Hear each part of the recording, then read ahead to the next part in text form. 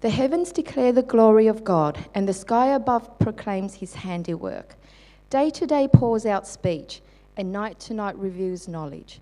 There is no speech, nor are there words, whose voice is not heard.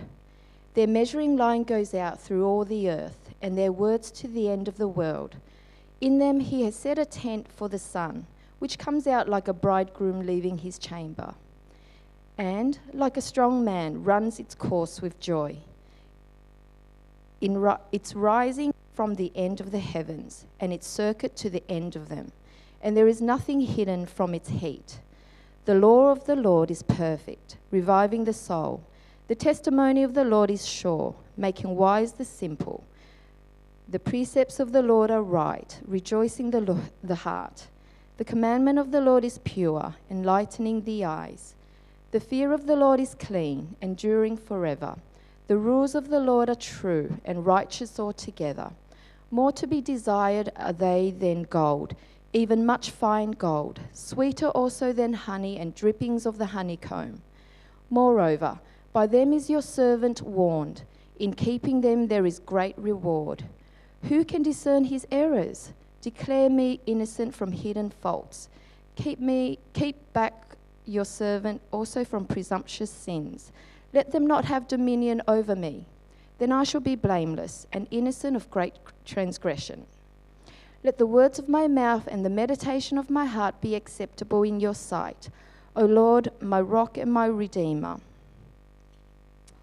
The second reading is Hebrews chapter 1 to chapter 2, verse 4, and that's on page 1203.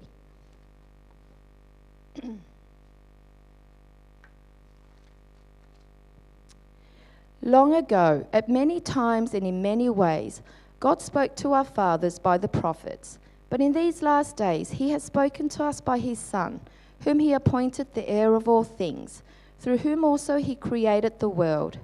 He is the radiance of the glory of God and the exact imprint of his nature, and he upholds the universe by the word of his power. After making purification for sins, he sat down at the right hand of the Majesty on high, having become as much superior to angels as the name he has inherited is more excellent than theirs. For to which of the angels did God ever say, "You are my son, today I have begotten you"? Or again, "I will be to him a father, and he shall be to me a son"? And again, when he brings the firstborn into the world, he says, "Let all God's angels worship him." Of the angels, he says, "He makes his angels winds and his ministers a flame of fire." But of the Son he says, "Your throne, O God, is forever and ever. The scepter of uprightness is the scepter of your kingdom. You have loved righteousness and hated wickedness. Therefore God, your God, has anointed you with the oil of gladness beyond your companions. And you, Lord, laid the foundation of the earth in the beginning, and the heavens are the work of your hands. They will perish, but you remain. They will all wear out like a garment. Like a robe you will roll them up. Like a garment they will be changed. But you are the same, and your years will have no end. And to which of the angels has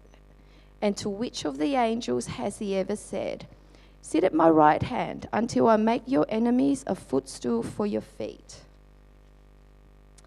Are they not all ministering spirits sent out to serve for the sake of those who are to inherit salvation? Therefore, we must pay much closer attention to what we have heard, lest we drift away from it. For since the message declared by angels proved to be reliable, and every transgression or disobedience received a just retribution, and how shall we escape if we neglect such a great salvation? It was declared at first by the Lord, and it was attested to us by those who heard, while God also bore witness by signs and wonders and various miracles, and by gifts of the Holy Spirit distributed according to his will.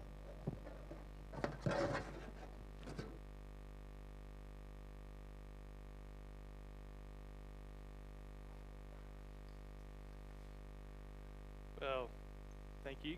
Good morning. Yeah, am I on? I'm on. I can hear myself, but Hang on, I better check if it's me. I can't believe this is every week. Oh, I've got signs here. Let me add my welcome. My name's Andy, and I'm pastor here if we haven't met. And it is really great for us to be together. Let's pray. Almighty Father, thank you that your Spirit continues to teach us today through your word. Father, we pray now that we might listen, that we might understand these deep truths, so that, Father, we might not drift or not move away from you, but that we might be saved and stay with you, and that you and your Son might be glorified and praised in our lives. We pray this in Jesus' name. Amen. Well, friends, we are starting a new series in the book of Hebrews, as the kids talk, showed us. And Hebrews is a deep, rich, profound, complicated book. I'm really looking forward for us to kind of jump in this book together. And it's a little mysterious. You know, we don't know who wrote it. We don't know exactly who it was written to. And it doesn't really start like a New Testament letter, does it? He just straight in. It's like you want a drink of water, and he just gets the fire hydrant and is just spraying you in the first sentence. It is rich, full of Old Testament theology about Jesus. Now, I think Hebrews is more like a sermon, like an ancient sermon, than a letter in many ways. At the end, chapter 13, verse 22, the writer, the speaker, he says this is a word of exhortation. It's a way of speaking as a preacher. So I think what we have in this transcript is like a transcript of an ancient sermon. You will be glad that he does say it's brief. It's 13 chapters long. It'd probably take about an hour for us to read it together out loud. So I thought this morning we'll get back into our New Testament kind of time, and we'll have an hour-long sermon together. So buckle up. Now, I want to give you a little context of Hebrews as a whole, and where Hebrews is going to take us, where this ancient sermon is going to take us. It's really written to discouraged Christians who have started to drift, and they're in real danger of giving up the faith. As the Kids Talk said, they're probably living in Rome, and they're facing severe persecution. They've suffered for their faith, and they're tempted to shrink back from open faith in Christ. Likely that they're Jewish Christians, they converted from Judaism, and for them it's just very costly to follow Jesus. The amount of pressure they would have been under to give it up, losing your home, your income. They've been arrested and some killed, as the talk said, for following Jesus. See, this is a letter concerned with those who are in danger of drifting away from Jesus. And it is a temptation for all of us, isn't it? It is a danger for all of us. I had a close mate, very close mate, who I grew up with. We went to church together, we surfed together, we played basketball together, we went to school together, we led on beach missions together, we had lots of fun together. We went around Victoria for our schoolies with another bloke, and he was up every morning reading the Bible. He was so committed at that time to following Jesus. In our first year of uni, he went to Sydney, he went to the Big Smoke. I went away from the Big Smoke, went north to Newcastle. And when he moved to Sydney, by the end of the year, he'd pulled out of leading youth group. He pulled out of going to any church, and he had moved in with his girlfriend. Friends, I would never have said that in year 12, that this would ever have happened to him. But how quickly it happens, and just how kind of not an issue it happened for him, and it's a sad reality for many of us. See, many of us know this reality to be true. It might not be us, but it's those whom we love, whom we care for, and we long to be in Jesus. And for many, this is deeply personal. Family, friends, those who have maybe suffered lots, maybe those who find some of the teaching of Jesus difficult, or just the sway and the pull of the world has just lured them away from Christ. And Hebrews is written to us, to these people who have this pull, this sway, this struggle, this temptation, so that we might follow Jesus. Now, it's a brief/long sermon about the why it matters to stick with Jesus. He wants us to stop drifting. He wants to persuade us to hold fast to Jesus, the anchor of our souls. Now, this morning, we are only looking at the first 4 verses together. Actually, the first 3 verses. And in Greek, it's actually just one sentence. So we're looking at the preacher's opening sentence together this morning. It's possibly one of the richest, loftiest sentences in the whole Bible. I want us to see 3 things. Firstly, I want us to see that God has spoken, that He's spoken in these last days, and it's about His Son. The first and last are a little bit longer, the middle one's a bit shorter point. So first point I want us to see is that God has spoken. He is not silent. He is not absent. He is not distant. We don't kind of need to search for Him or kind of hypothesize or dream about what He might be like. It's not some kind of puzzle, we have to look out for the clues. No, our God speaks. He's a speaking God that has spoken. Have a look there. Verse 1 says, long ago, at many times and in many ways, I'm so used to the NIV, God spoke to our fathers by the prophets. But in these last days, He has spoken to us by His Son. See, you notice the repetition. Long ago, God spoke. In these last days, He has spoken. See, God as a speaking God is so important and foundational to Christianity. It's foundational to the argument in Hebrews. See, it's a huge concept to think that God actually speaks and reveals Himself to us. One of the critiques I often hear of why people won't follow Jesus or trust Jesus, and they kind of keep God and the things of Jesus at arm's length, is they say, if I were God, I would make myself known. I'd be clearer. I'd make myself more obvious to people. Have you thought that? Or have you had people say that to you about why they don't follow Jesus? See, the assumption behind that kind of critique of God is that God hasn't made Himself known, isn't it? It's that He hasn't done enough. That if you were God, you'd convince the world that you existed and that He is there. And so therefore, for that person, if this is your thinking, the issue is actually not with you, but it's with God, isn't it? Because God hasn't kind of shown Himself enough. It's not obvious enough. So it's on Him, not on me. See, part of our Western thinking, our Western kind of the way we know stuff, is that we assume what you can know and what you can't know. See, if I were to ask you guys, how many cups are in the dishwasher in the hall? Does anyone know? I hope no one knows, because that would be really odd if you before church came in and counted the number of cups in the... None. Someone knows. Well, we don't know, Sue. Has someone been there after you were there? Okay. But my point is, how do we know? Well, we kind of can't know unless we go there, count them, open up the dishwasher and count them, which Sue has done before church. But this kind of idea of thinking is what people often put on God. They say, well, there's some things we can know, like the material, physical world, but there's some things we just can't know, like the spiritual realm, like the things of God, because it's God. He's not physical, and there's just no way of knowing what He's like. And the best thing we can do, really, is to try to, make up our best guess, dream, kind of make things up. No. No, God is a speaking God. He absolutely cuts through this way of thinking which we've inherited and had for many, many years and approach to life. God has kind of broken into His own world. He's come into the room. He's come and revealed Himself. What we know about God in His Word isn't what we've made up.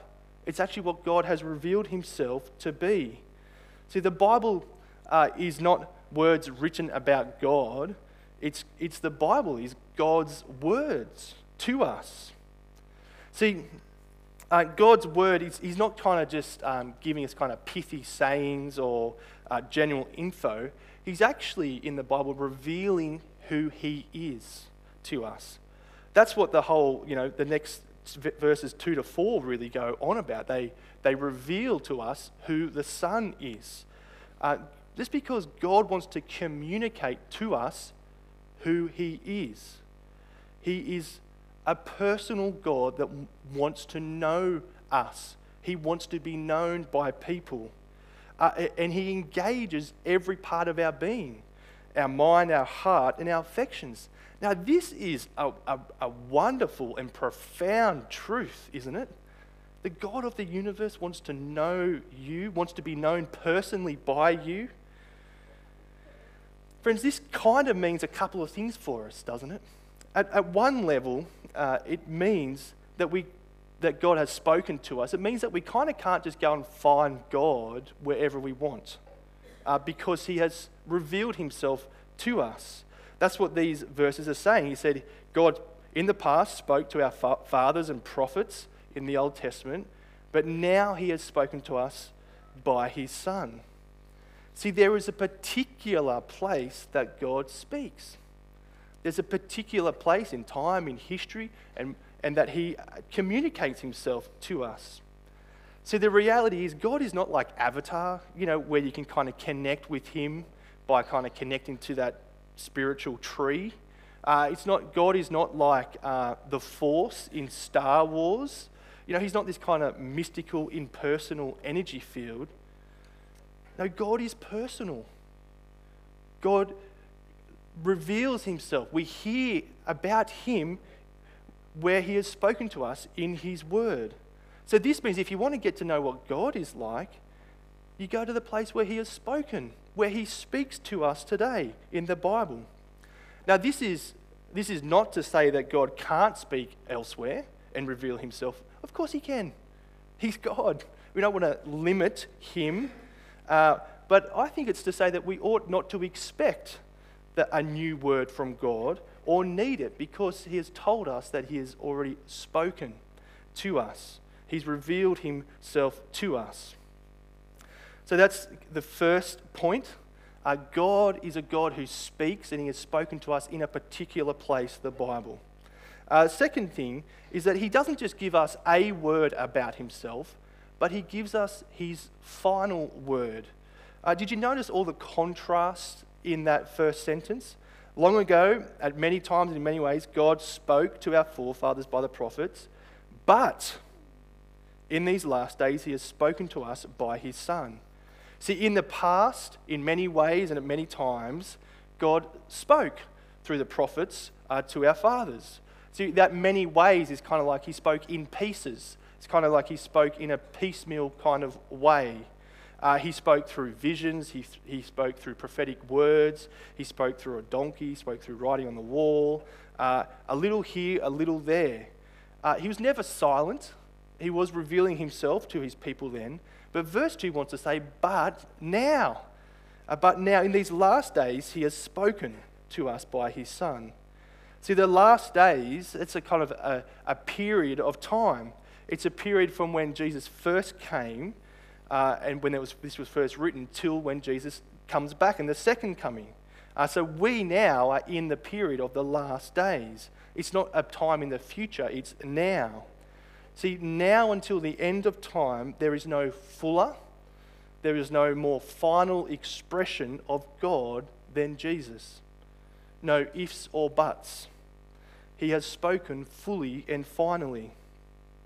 See, it's not that the Old Testament is obsolete, and now that we have the New Testament, it's just that the Old Testament looked forward to and anticipated the things of Jesus, and the New Testament only makes sense if you know the Old Testament. How do we know what Jesus' death was like in our place without the whole history of God revealing what it would be like? See, the point of here is that God has spoken. It's full, complete, and final. Now, that there is kind of a completeness, a finality to how God reveals himself and who God is, can be quite confronting for us, can't it? it can be quite hard to hear. Because many believe, or have you heard people say, I think I believe in God, but I kind of believe in a loving God, but I can't accept that God of judgment. I can't accept the God, who would condemn people. I can't accept, I can believe this, but I can't believe that anymore. Friends, if we don't take the Bible as it claims to be, the very words of God for us, speaking to us, as Hebrew argues, and we pick and choose the bits of God that are palatable to us in our context, in this moment in history, haven't we just put ourselves above God, in the position of God? We've just determined by what we like about how God's revealed it to us and what we can, agree with, what God is like. See, there's a finality to who God is and what He's like, that can be confronting. See, if when I read the Bible, it never thinks differently to me, it never kind of rubs up against the things I assume to be true about the world and my life and what is good, and if it never challenges me, then I wonder whether this is actually something from God or just something that in my time we've just made up. See, for me, the fact that the Bible actually challenges me, forces me to rethink my assumptions, actually kind of proves to me that this is not man-made, but it's actually something from God Himself. See, friends, there's a finality about God. He has spoken. He has lovingly stepped into His world and says, this is who I am. This is what I'm like. Come to me. Now, first point, our God is a speaking God. Second point, Jesus brings in these last days the final word of God. But why is it that Jesus can bring this final word? See, what is it about Jesus that makes it so good? Well, that's what the preacher, the writer, goes on to say about his Son. The next kind of 2.5 sentences, he just rattles off these incredible truths about Jesus, the Son. It's like he's just on auto fire, just truth after truth, which are supposed to, I think, just blow us away. They're supposed to overwhelm us with who this Jesus is. So it's so over the top, so astounding. These kind of truth bombs are just fired out, and it reinforces why the word of God through Jesus is full, final, and complete. Now, we don't have time to kind of unpack every one of these things. We ought to spend a lot of time. They deserve a lot longer. I hope you do get to a little in growth group together this week. But the first thing he wants to rattle off about the Son is that He is the appointed, verse 2b, heir of all things. See, everything that God has, which is everything, is created for the Son. He is the reason for creation. Everything will be given to this Son. He's the heir. He will own all and inherit all. That means all things and all people, including you and I. This person, the Son, is much more than a prophet. A second thing, He's the one whom created the world. See, the Son is the agent of creation. God creates, but He creates through the Son. See, the author here is kind of taking us deep into the nature of God Himself. The Son was there from the beginning. See, no prophet created the world. And it's not just the spiritual realm, which Jesus has authority on. No, it's the physical world, it's the material world, everything. He made the universe. He's not just a random guy that tells us what He's like and what's the best way to live. No, it's the one who purposed it, designed it, and shows us how to enjoy His creation. We are to listen to this one. The next thing, verse 3, it says that the Son is the radiance of the glory of God and the exact imprint of His nature. See, here He's kind of getting to the heart of his argument. The radiance of the glory of God. We know the sun, S-U-N, the one in the sky, exists by seeing the emanations, the light that comes from it. It's radiant. We can feel and see the light that comes from it and feel its heat, the glow of its heat. What the author is getting at is that the way we know God is through the radiance of Jesus. Jesus is the glow and the heat and the light of God. See, just when you look at the sun and you see the rays of light, you can't have the rays of light without the sun, can you? And you can't have the sun without rays of light. They go together. And so too it is with God. God the Father and God the Son go together. You can't have one without the other. Jesus shows us the glory and the glow of God. Secondly, he's the exact imprint of his nature. In the same way that the glow of the sun is the sun, Jesus is not a different God in nature and kind. No, he's the exact imprint of his nature. So when you look at the sun, you are seeing God. When you listen to the sun, you are hearing God. See, this is why Jesus' revelation is final. What else, what more do you need? God himself has entered creation, revealed himself fully, finally to us. This is why verse 1, you kind of can't put Jesus on the shelf with other prophets, can you? You know, with other wise religious leaders. He's unable to stay there because of the nature of what is being claimed about him, about Jesus. It's interesting. All the prophets in the Old Testament, Isaiah, Jeremiah, they say when they're speaking the words of God, thus saith the Lord, thus saith the Lord. But Jesus never says that. He says, truly, truly, I tell you. Truly, truly, I say. See, Jesus is the transcendent one, the uncreated, the one behind everything that exists, that walked around his creation in Palestine. He's God himself amongst us. He goes on. Jesus upholds the universe by the word of his power. Upholds the universe by his words. Astonishing. The things of God. Nothing happens in this world that is outside the control of the sun. The laws of science, that the sun rises, that we breathe, is because the sun says so. This is the one who has spoken to us. This is the one who addresses us, the Almighty, the King, the Lord of Lords.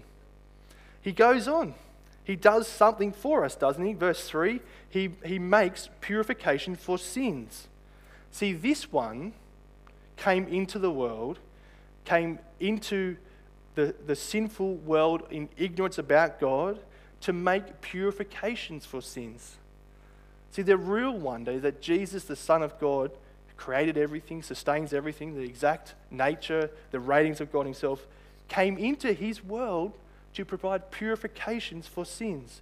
He fulfilled the Old Testament expectations and hopes, which the rest of Hebrews kind of goes on to unpack. But unlike a priest in the Old Testament, that's work was never finished, they were always standing up, offering sacrifice after sacrifices, Jesus comes and he lives, he dies, he's raised to life, and now he's ascended at the right hand of God. And what does he do? He sits. He's sitting.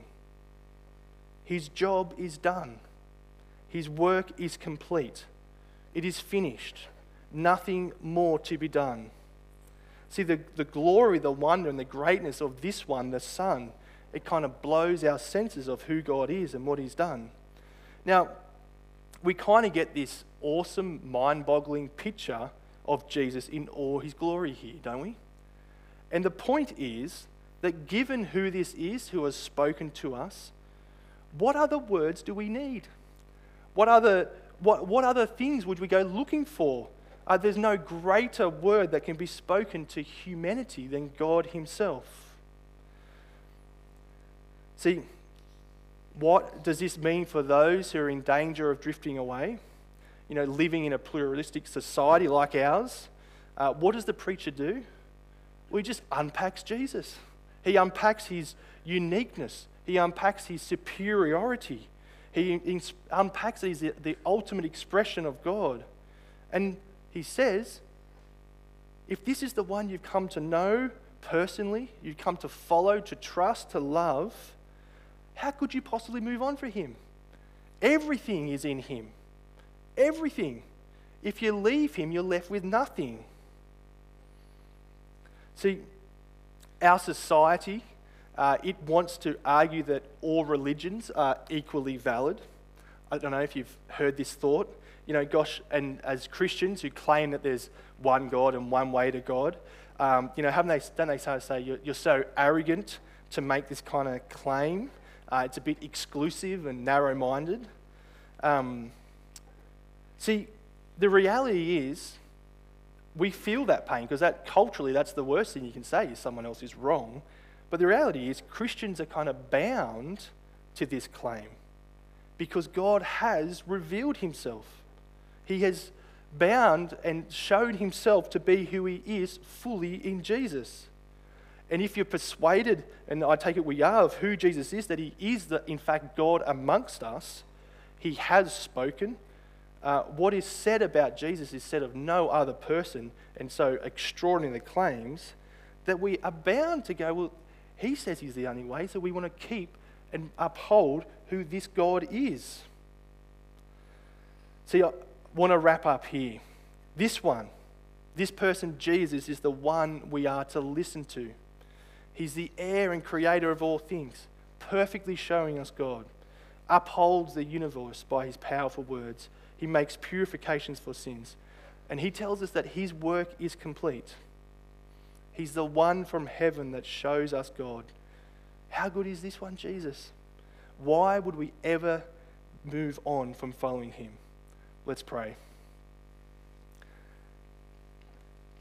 Heavenly Father, it's just a wonderful, extraordinary picture of who you are as you revealed yourself through your Son. We're so thankful that we're not in the dark, that you have spoken once for all. We're so thankful that Jesus is not a mere prophet, but he is God himself, your Son. Father, we pray that by your Spirit you would help us to keep our eyes fixed on this one, that you would keep us from drifting and from trusting. And Father, we pray that we would always follow and worship Jesus. We pray this in his name. Amen.